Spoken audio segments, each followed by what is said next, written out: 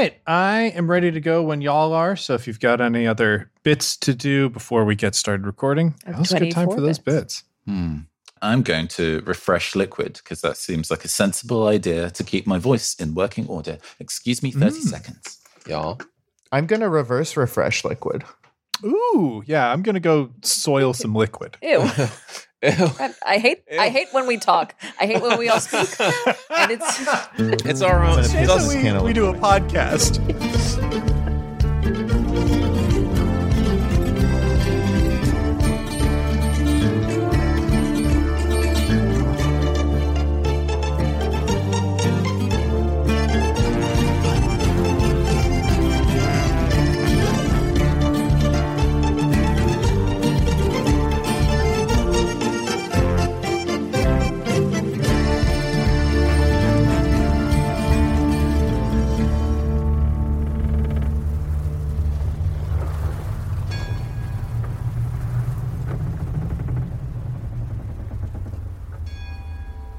You hear the tone of the heart bell.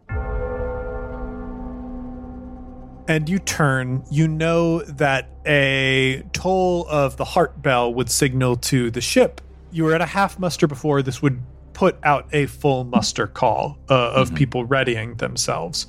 You hear that because there is a figure standing over by the heart bell.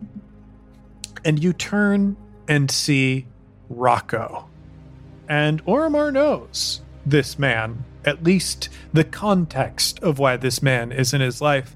This is one of the people that Kalavar picked to add to the crew before you found the island and went on that fateful boarding party. I think Oromar, his body language, which I think under less stressful circumstances, anybody would be able to read the body language as artificial. But the body language opens in a kind of arms wide, like a hey kind of thing. And Oromar walks over suspiciously casually across the deck. We still hear individual footsteps of the boots as we No, that's far enough, Captain. I'm sure you are aware that there's been some grumbling on the ship. Mumbling, even. Oromar's head turns sideways in an inquisitive gesture, but says nothing. I was planning on a formal challenge at some point. I wanted to do this right, do this official, but I started to lose faith very quickly in certain elements of that challenge. So we're here instead. I'll cut matters short. I think we should have made a lot more money on that weave. So I'm taking what I see as my cut, and everyone else who thinks like me is going to be taking that cut, and we'll leave you and your ship be. Oromar signs for laughter. Oh, you are laughing at me. You have some nerve. Laughter. You take us in the middle of nowhere and you fucking die on an island, and you don't even have the decency to give up control when that happens. While Rocco is kind of getting heated, Oromar is just casually walking closer while Oromar is and at this point they may be yelling. Rocco is yelling directly in Oromar's face. I said that's far enough! And some rowdy R's move from around corners, and you can see that they have pistols drawn. Face it.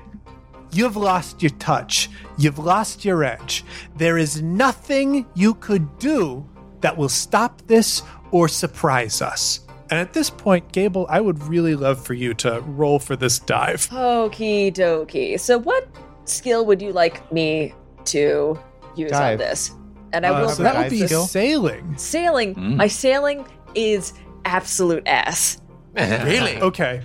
Hell yeah. It is 1 green die. If your sailing is ass, let me pull up. Well, one of the things I would love to say is because we did prepare a dive, I would love a blue die. At least. Yes, I think we can do that. Because this is a group effort too, Liz, I'm going to give you another option. Mm-hmm. We can turn to, once again, our old friend, the Uhuru Death Chart. And we can have you make this a full crew roll, being aware that there are absolutely consequences if this roll doesn't go well. You can also say that you have committed certain crew members to certain stations that will put them at higher risk, but will also make it more likely that you will succeed in this role. Yeah, I like that narratively because the theory here is that anyone who's doing what they're supposed to be doing should be absolutely fine during a dive, like should be. And anyone who's not are people who are doing bad stuff. So I like having this be a death chart thing. I'm going to give you one for free here. Normally, the death chart rolls would start out with you having 3 green dice, and you can upgrade that to 2 green and 1 yellow by committing 1 crew member. But the first crew member that I'm going to put in that position is actually Jonnet Kessler, because Jonnet Kessler, hilariously, is not doing what he's supposed to be doing and is at a higher risk for this maneuver to go poorly right now.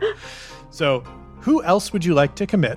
And so I have 3 green die. You have right now 2 green, 1 yellow. And this is a sudden dive that you are planning. It is a hard roll. So I think I'm trying to think of the mechanics of a dive. It involves like a real pull of the helm, and then whoever is, it also requires a sudden cutting off of heat. So probably Wendell, because Wendell is who is our heat guy? I don't think we have dedicated a furnacier. I realize that a furnacier might almost be a captain's council position. If not, it is a position like just below that. Like the ship doctor probably doesn't have a captain's council, but they're like super important to the crew. Wendell might be a shovel guy pretty frequently because he is very strong. So, okay. Do we want to pick someone to be the furnacier? Yeah, it could be Wendell. I mean, there's also Bowser, who's there. I like Bowser being the furnacier, and I like that he's like trying to train to be a helms person because thematically appropriate. He doesn't like being around all that lava and heat. If you're on the other side of the ship from him, you can see the fire coming across all the way very slowly. Very slowly. All right, so 2 yellow, 2 green, plus the blue because we prepared it. All right, I'm comfortable with that roll. All right. What am I rolling against? 3 purple. All right, friends, let's have fun. Oh, we had an appropriate amount of fun. We have a success and a threat. Perfect. We see Oromar's locks. Like Oromar is like standing broad-shouldered facing this challenge, and I feel like we just see them rise into the air a little bit as gravity suddenly changes. Yeah, as the Rocco says there's nothing you could possibly do to surprise us, Oromar's face slackens into that one of peace that they had a moment ago off the back of the conversation with Travis, and it's like, why does he look so serene? Why is his hair Oh no.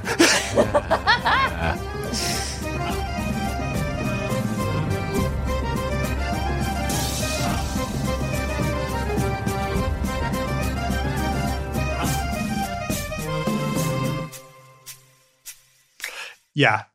Jonnet, you are in the situation where like somebody has just grabbed your arms and shoulders, and you feel like gravity tilt as boxes that they are not tied down because they are moving around suddenly start like sloshing in the cargo bay, and you can feel you and whoever your assailant is being pulled to the side. Can I make a roll? Yeah. What are you rolling for? I feel like this is like a quick time moment, like hand on Jonnet's shoulder, danger, and then almost immediately after that, like the room starts to move. I feel like Jonnet's move is he's got like because he just unclipped himself. So he's got like a carabiner kind of at the ready. I want to roll like coordination to like kind of like grab Carabiner from off of the hip and just make a wide sweeping motion just to hope to clip to something. Oh, cool. Yeah, roll that. What would that be against? Okay, I'm trying to decide what skill this even is. I was thinking like a coordination, but... Coordination, okay, yeah, I can see coordination. Okay, I am going to make this hard. Yeah. Okay, well, this is good, but also... I got just about the most possible threats that you can get on something. So that is going to be 1 success, 4 threats, and a triumph. Jonet. I feel like that's like a moment of... That's Yahtzee. I feel that feels like a hand on shoulder, and like that sort of shock immediately flares open the eye. And so he sort of anticipates the changing of the ship. And so like it's less of a wild motion and it's more of like a divine pathway to the universe. You need to clip this. Yeah. You put your hand in the air to clip onto something that will be there in like 3 seconds. Yes. So like, yeah, it's like a John.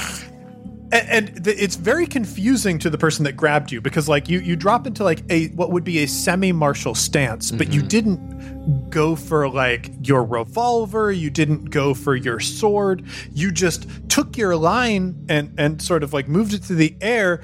You can feel like a violent tug on your shoulder. That tug re-angles the clip exactly where it needs to be. As the ship starts to move, as boxes start to crash around, a heavy force breaks free of the people that were trying to hold it restrained.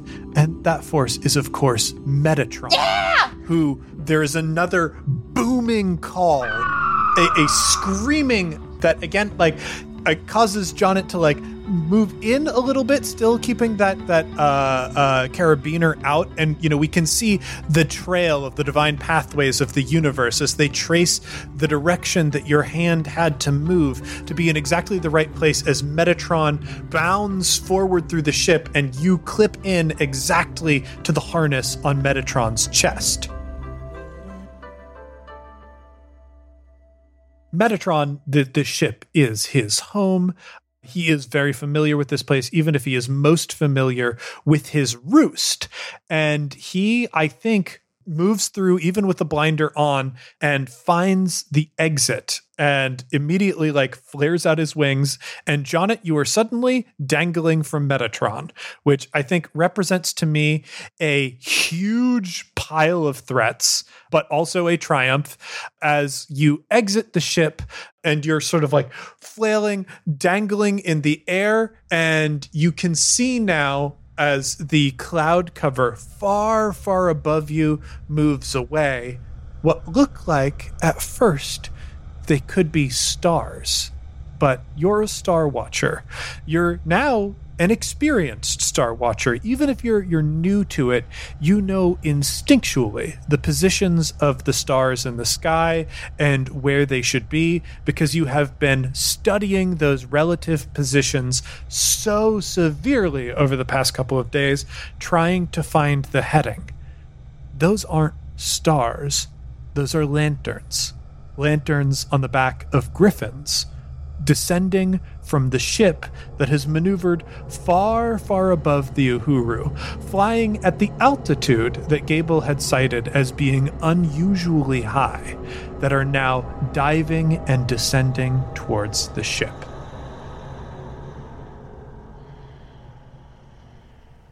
I would like everyone to roll for initiative. Oh, brother. I'm afraid that I didn't study that one. Is that cool? What's that again? Cool. How do we roll? It's cool or perception is my guess. Okay. Nope. It is vigilance. Or cool. Yes. Cool does not really apply to this situation. It's vigilance. Wow. Well, joke's on you because my cool and vigilance are the same. Oh. Well, let's roll this. And God, when was the last time we had a combat? it's been technically the dance fight. Mhm. That was a kind of combat, just using its own rules. Bonus. I got a wash. I got 3 advantages. Hey, wait, wash is fine. What are we Oh. rolling against? So you don't roll against anything Oh. for okay. this. Well, Yeah, then I got well- 4 advantages. Ooh.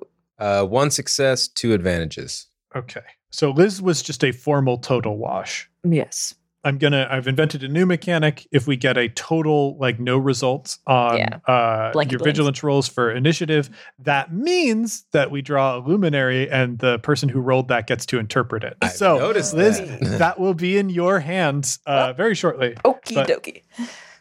Now I would like people to roll 3 green dice for the crew. Oh, Each of us? okay. No, just one person. Oh. One person to be a representative. Good dice, of- my hand. Nah. They did pretty good. 2 successes and an advantage.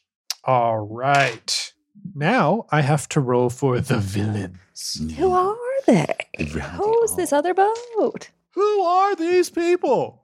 It's the fish. Oh, look at that. Somebody didn't have their dice ready. Huh. They're right here.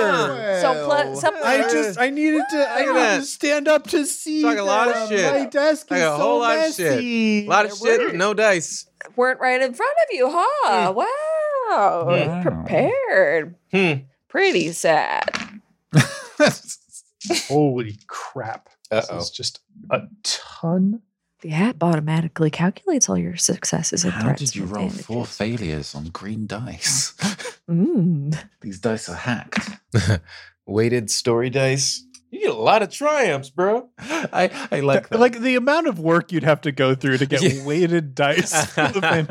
Just Specifically, Oh. Genesis. Yeah, that's very expensive. a couple $100 custom dice that no one has molds for. Mhm. Even our 6-sided dice are rounded on the edges. It's Why would you want this? Well, they need to invent many a new people one-page RPG when one of the mechanics is specifically to cheat your dice. I love that. You like that? Oh yeah, like using like liar's dice as a mechanic, like Perudo Huh. specifically. That would be interesting. I got 4 6s, and they're like, You get a lot of 6s. Well, All right. Well, after a quick Google, no surprise, nobody sells that. Wait till Genesis dice. Fair.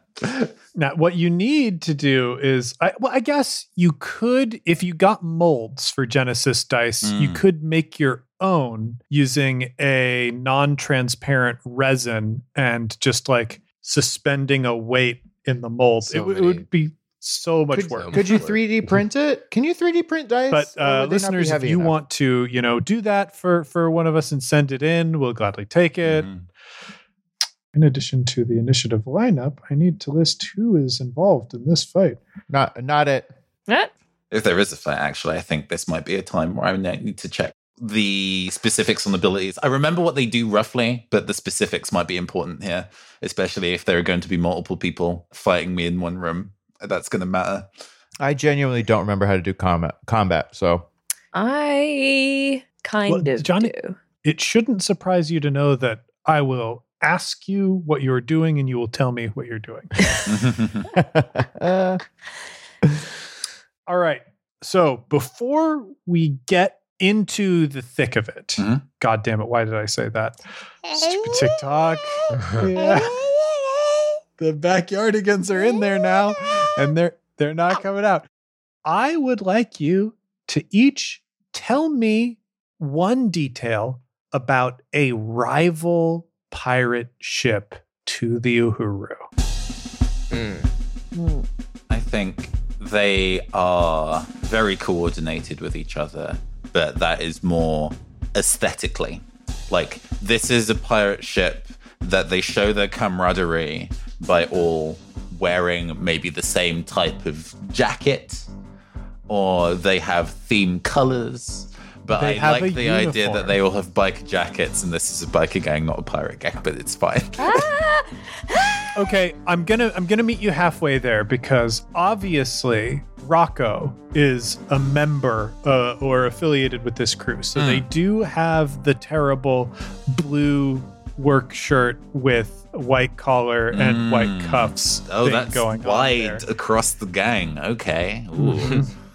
but I won't say no to leather jackets. You know? I mean, if they're all riding griffins like motorcycles, then it just writes itself. Oh. Okay. So they've got leather jacketed Griffin squad for sure. I think that's good. Who's next? What other details you got for me? Delicious deets. Is there a way to have within among the Featherweave a concealed sort of platform or something where someone could potentially snipe from? I don't know if we've ever discussed the ability to snipe in this universe with guns, but So I'll address this really quick. There are rifled firearms, so potentially you could have snipers. And in fact, like one of the things that was a key skill for early Buccaneers were they were really good sharpshooters with their shitty muskets. That made them legitimately terrifying to a lot of the ships that they came across because they could pick people off from a distance, which makes it really hard to fight back, especially if you're not good with a smoothbore musket. But yeah, it is definitely possible. The thing that could be challenging about doing it from within a Featherweave envelope, and I'm not going to say no to this idea, Johnny, I'm just letting you know, you would have to be going in some kind of rebreather suit, because inside the Featherweave envelope is just smoke. But it's a great position to snipe safely from because nobody's going to bother shooting a cannon at your envelope. And even if they do, they're not going to hit you. What if it's like one of those old school diving suits that you're in, except you use it to like go up into the smoke? It's great. Yeah. I think every ship has one of those old, or a couple of those old school diving suits, because sometimes you need to service within the envelope. Like if there is a problem with whatever mechanism that the furnace is venting from, sometimes people got to suit up and climb in there. So that makes total sense that like ships have them, but this pirate ship has a bunch of them because they position snipers in there who never duck into cover because they legitimately don't really have to worry about it. I feel like I'm going to do this pitch and see if I can make it like Joe with what Johnny's saying. Because like, I thought it might be interesting if their kind of like calling card or like their boarding style is they dispatch the Griffins, and the Griffins have essentially like smoke bombs that they drop at the front of the ship that they're trying to board. And so like the smoke goes back and creates like sort of a fog of war sort of effect. And so like then they board, they wreak havoc, and then the snipers are there. If anybody ever like leaves the fog of war, they get picked off. And that's why they wear the uniforms, because you have to know who your crew is. That's really great. Liz? I think they first got a reputation because they have a fake Ironside boat. Like when they first came around, people were like, oh my God, how did these Corsairs that no one knows, how did they have an Ironside boat? Until people finally got close enough. And usually that's why they board first, so people can't ever get close and board them. And then everyone realized, oh no, this isn't actual metal. This is all just painted wood and perspective usage to make it seem like this boat is actually made of metal, but it's just like a regular boat. And so that's why everyone's like, oh, fuck these guys. Fuck them. It's fuck off. painted with that chrome paint that Anil Kapoor can't use to just make it look like it's a metal ship. It's great. Does that, I feel like that would play into like the notoriety of this ship, where it's like, if you've only heard about it, you know it as like this Ironside ship that's maybe impossibly fast. And like, yeah. How could they possibly? Because they're fucking liars. Yeah. All right, folks. The ship called the Silver Bullet then. Silver I was gonna ask Bullet. for Especially the if Silver it's Bullet. You know, it all Cap it. Boom. Caught it. Dunked it. Thank you, Nathan. We have the Silver Bullet.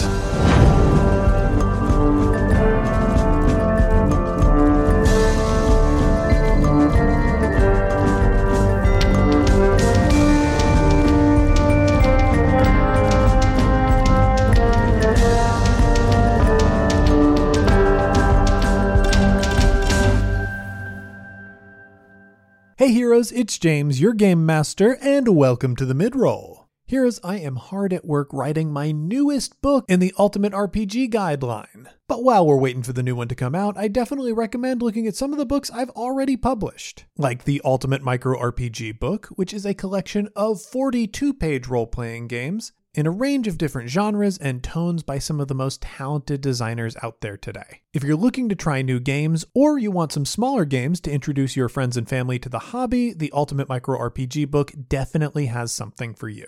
And if you want to sharpen your skills as a game master or player, check out the Ultimate RPG Gameplay Guide, where I explain my style and approach to RPGs. If you like what we're doing here on Skyjacks and you want to take home some of that magic for yourself, that is the perfect place to start. You can get the Ultimate Micro RPG book at bit.ly/Ultimate Micro RPG and the Ultimate Gameplay Guide at bit.ly/Ultimate Gameplay. And of course, you can find all of my books anywhere books are sold, including major brick and mortar retailers like Barnes & Noble, all online retailers, your favorite indie brick and mortar bookstore, and of course your friendly local game store. For an indie shop or your local game store, I recommend calling ahead to make sure they have me in stock. Otherwise, you might need to special order. Before we get back to the episode, I want to take a quick moment and thank some of our backers on Patreon. Ian Clark, thank you. Pascal G, thank you so much. A. Gilderman, thank you. July, thank you very much. Ryan Portney, thank you so much. Ekflum Angua, thank you so much. Duncans and Dragons, thank you. Roberto Shindy, thank you very much. H. Elizabeth Walker, thank you very much. Susanna Pefferer, thank you. Joseph Abramson, thank you so much. Varinder Singh Binder, thank you very much. Mackenzie Bruce, thank you so much. Alex Skolnick, thank you.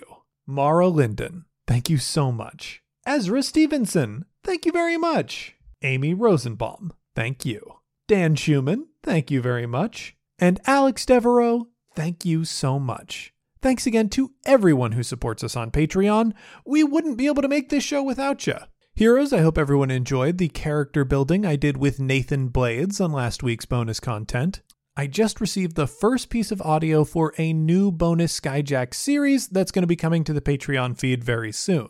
I have to do a little pre-editing before I pass it off to Allie Grauer for her to do her edits, but I know everyone is going to love this one. It might be a couple weeks before it's ready, but as soon as it looks like it's ready to go, I will let you know more about this series. Suffice to say, you're going to want to hear it, so head over to patreon.com/oneshotpodcast and sign up to support us. It helps us make this show. Every great moment that you've loved in this show has been made possible by listeners just like you who went to support us and allowed us to pay our wonderful cast, our incredible editors, and of course the amazing Arnie Parrott to make something really special. And with your continued support, we can keep doing that. Now then, with all of that out of the way, let's get back in the sky.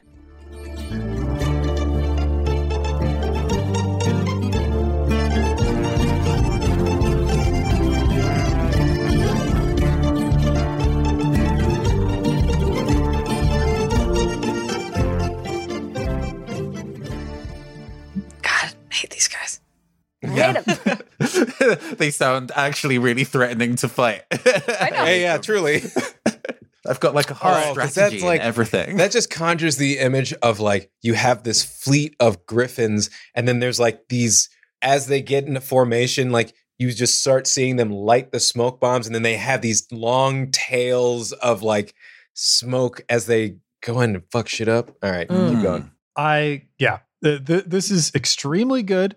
Y'all have an absolute ton of advantages that you rolled for the initiative, which, so we remember as we go into this combat, advantages on combat and initiative are details that you are allowed to make up. And depending on how helpful that detail would be, that is like how much it is going to cost. I believe your pool is, I think, like actually like 9 or 10 advantages.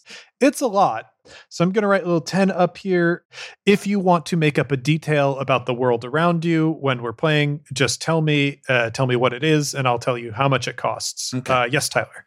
Right out of the gate, I'd like Jonnet to have some kind of like, because he's got a satchel. On the satchel, some kind of like either a flare or some kind of just like, maybe it's just like a lighter with a lot of flint on it that he can, MacGyver into just like a big explosion to sound some kind of alarm if and when he gets his bearings. I can easily see Jonnet having a flare or Roman candle type thing to signal. Like, that makes total sense. Yes. You probably have a couple of those. That will only take one of these advantages. Excellent. First up is an NPC slot. I am going to have these riders. Jonnet, you can see you're whipping through the air trying to orient yourself, but you did do so very well with that triumph. You can see that like there are these 6 dots of lantern light descending from the air, and they are moving in a formation where they separate and surround the Uhuru, trying to pinch around it. You see this as the Uhuru itself moves into a dive. So before the Uhuru even had the indication that they would be able to see these birds, it immediately starts taking evasive maneuvers. So no matter how chaotic or frightened you feel in this situation, like there is a little pang of like, man, Gable knows their stuff. Gable's doing the right moves. So yeah, basically this whole turn was those NPCs starting to close the distance to where they can maneuver on the Uhuru next round. I don't think anybody is like shooting at Jonnet. That feels like super unfair. So next we move to a PC slot. Who would like it? I think Jonnet, I'd like to take it. Go for it. So do we have any Skyjacky equivalent of like just a heads or tails system? Because like I'm a little torn up because I'm like either Jonnet goes to right himself or he goes for the you know what? I think in the mind's eye, it looks cooler if he just goes for the satchel. So Jonnet's going to see all of this, and like he's being tossed around, little glints of open sky, light, and then like he kind of like grabs the side of Metatron to maybe balance himself a little bit and processes the lanterns, and he's just like, no. Then like he's got to grab his satchel, reach in, and then immediately just like grabs like the drawstring of this flare system and yanks it so he can try to like light the flare. But I'm going to roll for that. Again, let me know if I'm off on this, but it feels like a coordination. I'm going to make this a average check with a black die. Yes. Tough, but fair. Okay. Threats are coming in, but so that is going to be 5 successes and 4 threats. Wow. Holy shit. Like his eyes still open. Yeah. Yeah. Okay. Yeah. Well, I know what the threats are. The threats are very simple. Like, first of all, let's go to successes.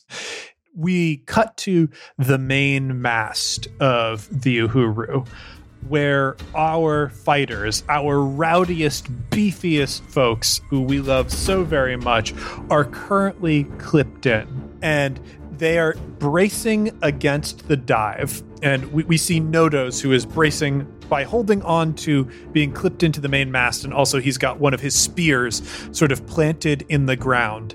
And through the hat that he wears, like kind of low slung across his face and his long hair, we can see that sunken, tired eye pierce through the air, looking into the night, where you can see the light of Jonnet's flare shooting out. Like, I definitely think it's like a little bit Roman candle style, where it like fires out these little flares.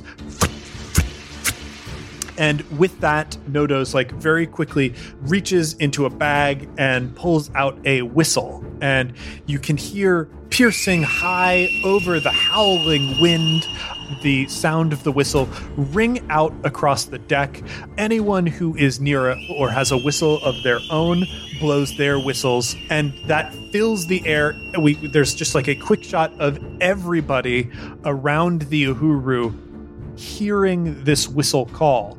The Uhuru knows not only have we gone into a dive, but there is an active attack. And more importantly than that, I think embedded within the whistle pattern and definitely the color of the flares that Jonnet is using, you know that there are birds to be expected. There are griffin riders who are coming in for an attack. So everyone on the ship, what you bought for that is everyone on the ship knows exactly what kind of threat they are facing. Thank you, Jonnet. The threat, though, Jonnet, you're holding a flare. They can see that somehow the Uhuru has scrambled a rider. So not only is their prerogative going to be to smoke out the deck, they are going to be coming after you and Metatron specifically. Okay. Is it too late to write myself on Metatron, or is that a next move thing? Hey, that's going to be a next move thing. All right, there, fine, partner. fine, I cool, love the whatever. choice that you made. Didn't want it anyway. No, fine. And we come to an NPC slot. Mm-hmm. And one of these, like, Jonnet, you are moving, like whipping through the air, trying to orient yourself. Like, you've mostly oriented yourself. You're struggling. Like, I don't know if anybody has, as an adult or a larger person, gone on a trampoline or been harnessed to a bungee thing when you are not really prepared for it. Mm-hmm. It can feel very exhausting to be disoriented in that way, in that situation. So you're dealing with some of that exhaustion, but you also have this hyper awareness of your connection to the universe that is both sight and not sight at the same time. Even if you close your mortal eyes, your third eye is open, and you have a situational awareness that is almost instinctual. You can feel the lines of this bird moving around to circle to maneuver near you.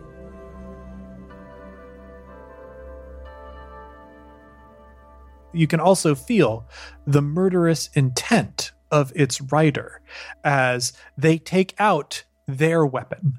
I am going to say that these riders have these long barrel, smooth bore, like it's a combination of a musket and a shotgun. It's probably loaded with a paper capsule that has some grape shot in it. It's got a long barrel, so it can, fire definitely at a decent enough range, but it's still grape shot, so it would disperse. It's not quite the same threat as a long range slug. Definitely doesn't have that longer accuracy. And they ready this thing at Jonnet. I feel like the answers to this is no, but does Metatron have their war armor on? Metatron, Jonnet, not only does not have their armor on, they have a blinder on. Yeah, Metatron cannot see right now. Yeah. Oh, my baby! I know. My baby! I love that you're saying that for Metatron and not for Jonnet. Jonnet's I'm an saying adult. this for Metatron too. Jonnet is 15. Jonnet's an adult, and that's my baby bird. Mm-hmm. Okay, well, good luck for your baby bird. This person did not roll very well. That is a failure and 2 threats. I am gonna say this shot would have done better, would have in fact been deadly. This is a low sight condition that they're in. They can definitely see that there is a bird because they can see somebody dangling from it holding a flare aloft. And they make a quick pass. It's not only a moving shot with a slightly inaccurate weapon, but low light conditions, all of these things, they do a shot that would be a kill shot designed to kill Metatron, but Metatron is wearing the blinder. What they instead managed to do is damage the blinder. Metatron lets out a scream. Again, that red-tailed hawk cry, which, because we've got threats here, causes the other rider's bird to panic. You can tell this is a sparrow. These are much, much smaller birds. The birds themselves are not the threat. It is the people on the birds and the weapons that they hold. And in this like tense sort of battle situation, hearing the call of a predator freaks this bird out. So this person like has to take the time to right themselves. And, you know, on top of that, there is maybe a little bit of sight that Metatron is getting. Not much, but yeah, that's where we're at. There we now go to, we have a PC slot again. Ooh, if I may. Go for it. I don't know how many things are happening in this kind of nature of being simultaneously, but I like the idea of as the room starts to tilt severely and we would all be kind of like flung towards, I think, a doorway or something like that. Oromar grabs Roderick. Rocco, thank you. Grabs Rocco by the face as if plunging fingers into a watermelon and just goes straight down towards the doorway to slam this motherfucker through a door. Oh, yeah. Oh, yes, please. Roll your attack. It is always against 2 purple because you're engaged in combat. Yeah, I have. I guess this is brawl because I'm just using my exposed hand. So that is 1 yellow and 3 green against 2 purple. Did you say 2 purple? Okay. We have a total of 1 success and 2 advantages. Cool. Oh, 1 success As a and dead 3 man. advantages. Okay. Oh, heck yeah. Even as a dead man, Oromar shows what being one of the most experienced pirate captains in the sky is like. As the ship begins to list and people who are not clipped in become unmoored, we see Oromar drop into a position ready for action. This hits absolutely, Nathan. So I want to know what it looks like, because it is a beautiful thing. This is like a martial arts maneuver that has been prepared for when you're in the very specific situation of being in a listing ship. This is how you grab your opponent and slam dunk them through a door. It's textbook. So we established that there was a scene relatively early on about getting people onto the ship and that kind of interview process, and that's how Rocco joined. We get a shot of that really briefly with an Oromar sitting behind a desk. We've got a panel, and they're all lined up, all these crew members, and Oromar is like, Rocco R. Robinson. Your rigging climbing skills were A+, but your panic hazard circumstances, unfortunately, I would give 7 C's. You are safe. And as it kind of cuts back to the moment again, we see Oromar's hand just shoot through the frame, and maybe unintentionally, the bones in his tips of his fingers extend, sharpening these into talons as they just land in Rocco's face, as they then simultaneously go plunging towards the door. How do I spend my advantages for this little bit here? So advantages are you not only complete the action, but something else good happens on top of that. This is not related to hitting them, but like puts you in a good position. Yeah, I think in this kind of tilted circumstance, Oromar plants both feet either side of the door frame. So Rocco goes through the door. Oromar is looking up at the rest of them as they're starting to lose balance. Maybe even on the way down, kind of getting Travis by the cuff so he's not like straggling in free air and is now also kind of planted on the wall of the room. Yeah, we'll say that, like, yeah, you land in a position like you are ready to tumble and move with the ship. This is the difference between sea legs and land legs, where an experienced sailor can walk around on a ship that is bouncing across the water, while someone else might be quite sick or definitely unbalanced, just in the most extreme circumstance imaginable. This is going to bring us to an NPC slot. We are going to cut again to the top deck as the birds that did not get distracted and close in on Jonnet are now going to swarm themselves around the deck, preparing to throw down these smoke bombs. Wow. That was not a success. I think it is really the dive of the Uhuru that does it. You can feel around you and see on the deck from the position of the top deck this colorful smoke pluming up from the side as these smoke bombs, I guess they would be like ceramic that's housed in metal cages. Some of them bounce off the ship while some of them shatter on the side, like creating these massive plumes of smoke that billow out from the side. I'm trying to decide what color it would be because part of the reason for the white cuffs and the sky blue shirts is that it would stand out very well against the smoke in the eyes of the sniper, so they know who to avoid targeting. But this colorful smoke plumes up from the side, but nothing lands on the deck. The danger is that one of these bombs will land on the deck and spin and bounce across the deck, sending smoke out everywhere. Because you're in this dive, though, you've angled it away, and most of their shots have bounced off without being a threat at all.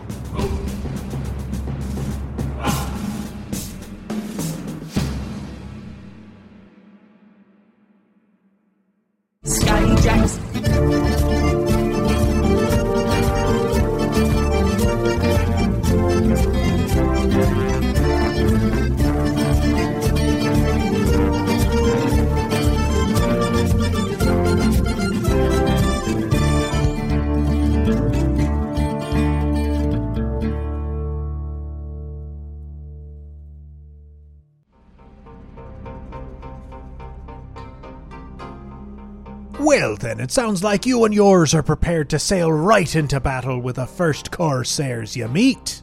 Being an old skyjack sometimes gets lonely, and it's nice to have folk who stop by and listen to me tales. So I do hope that you're the type to heed a warning.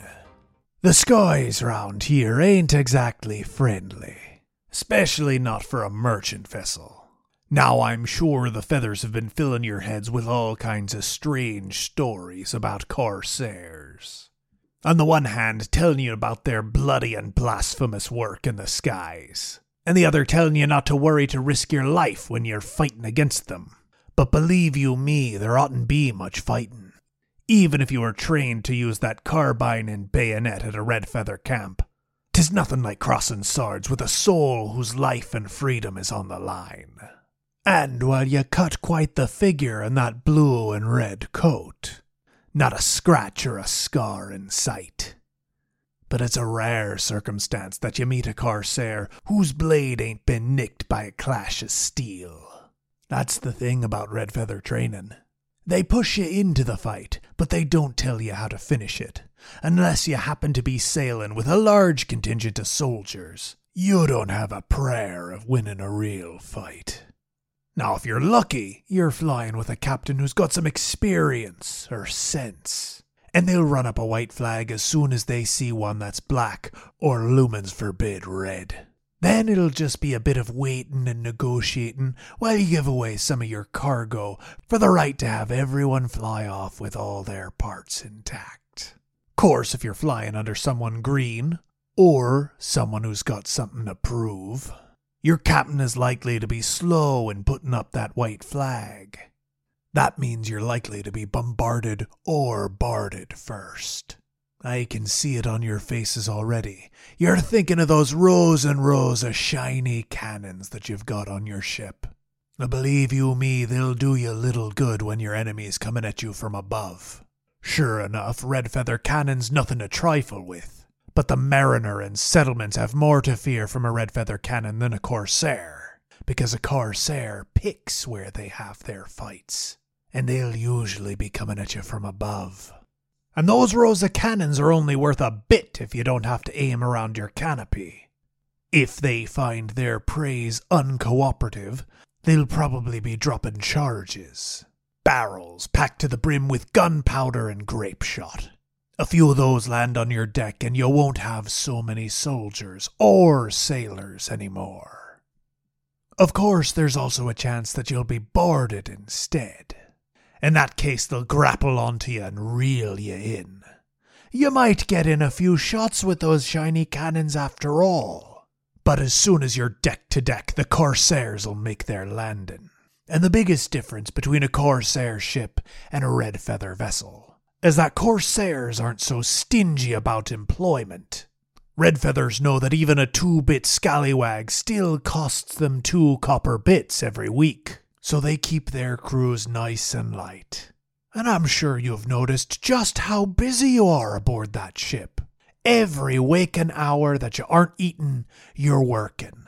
And that's because they've complemented it to the bare minimum. If you're lucky, you'll only be outnumbered 3-1 by their boarding party. And if your luck doesn't abandon you during the fight, your captains will have the same sit down with the same waiting around and the same taking apart of your cargo. Only after a fight, most corsairs are much less lenient in their terms of surrender. But I don't want to give the impression that that's what every corsair encounter is like. Some ships don't give you a chance to run up a flag at all. Like the Silver Bullet. It's a corsair vessel that stalks around these parts, rumored to be an Ironside ship, one of the first. Even if you are lucky enough to exchange cannon fire, it'll likely bounce right off their hull. And all the while, they'll send out their riders to lay smoke on your deck, send their agents aboard to sabotage your furnaces, and have their sharpshooters pick off any soul misfortunate enough to be ordered to stand above deck during the fight. There are many corsairs who are prudent. They only take a portion of cargo, leaving vessels with enough supplies to get to the next port, and even enough cargo to keep their jobs. Not the Bullet, though. Bullet pirates are set to ransack every hull they find, filling their bays with plunder and leaving you with nary enough to survive on the hard trip back, which might be a very hard trip indeed. If you lost any souls in their bombardment, you'll be having to cover hands in your already lean complement. An unenviable position, one that I've had to be in more than once. My advice is to watch the night skies, and keep a lookout for any stars that seem to be moving about just too much. Those very well could be the Bullet, and her griffins, watching sphere below from altitude, waiting to see bloody weave. And if you do see such a sight, I recommend pressing to your captain that you have no intention of dying, not for cargo, and certainly not for pride. After all, a skyjack who's lost his cargo is a jack still. Now, unless I've mistaken your paleness, you brave souls are looking a bit parched. I think another round of drinks are in order.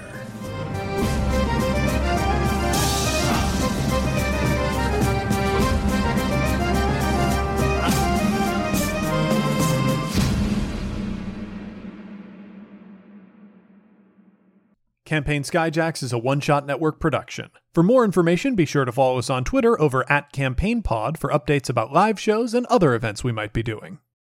Welcome to Character Creation Cast, a show where we create and discuss characters, the best part of role-playing games, with guests using their favorite systems. I'm one of your hosts, Ryan Bolter. And I'm your other host, Amelia Antrim. Join us as we sit down with game designers, podcasters, and fans of games as we dive into learning about different RPGs through the lens of character creation. It's a combination of character building, player advice, game design insights, and even a little bit of fan fiction for a different game every month. We tackle a variety of new and old games, both well-known and indie-produced titles. We learn how creating characters can tell us a lot about the games themselves. Check us out today anywhere you can get podcasts, or on the One Shot Podcast Network at oneshotpodcast.com.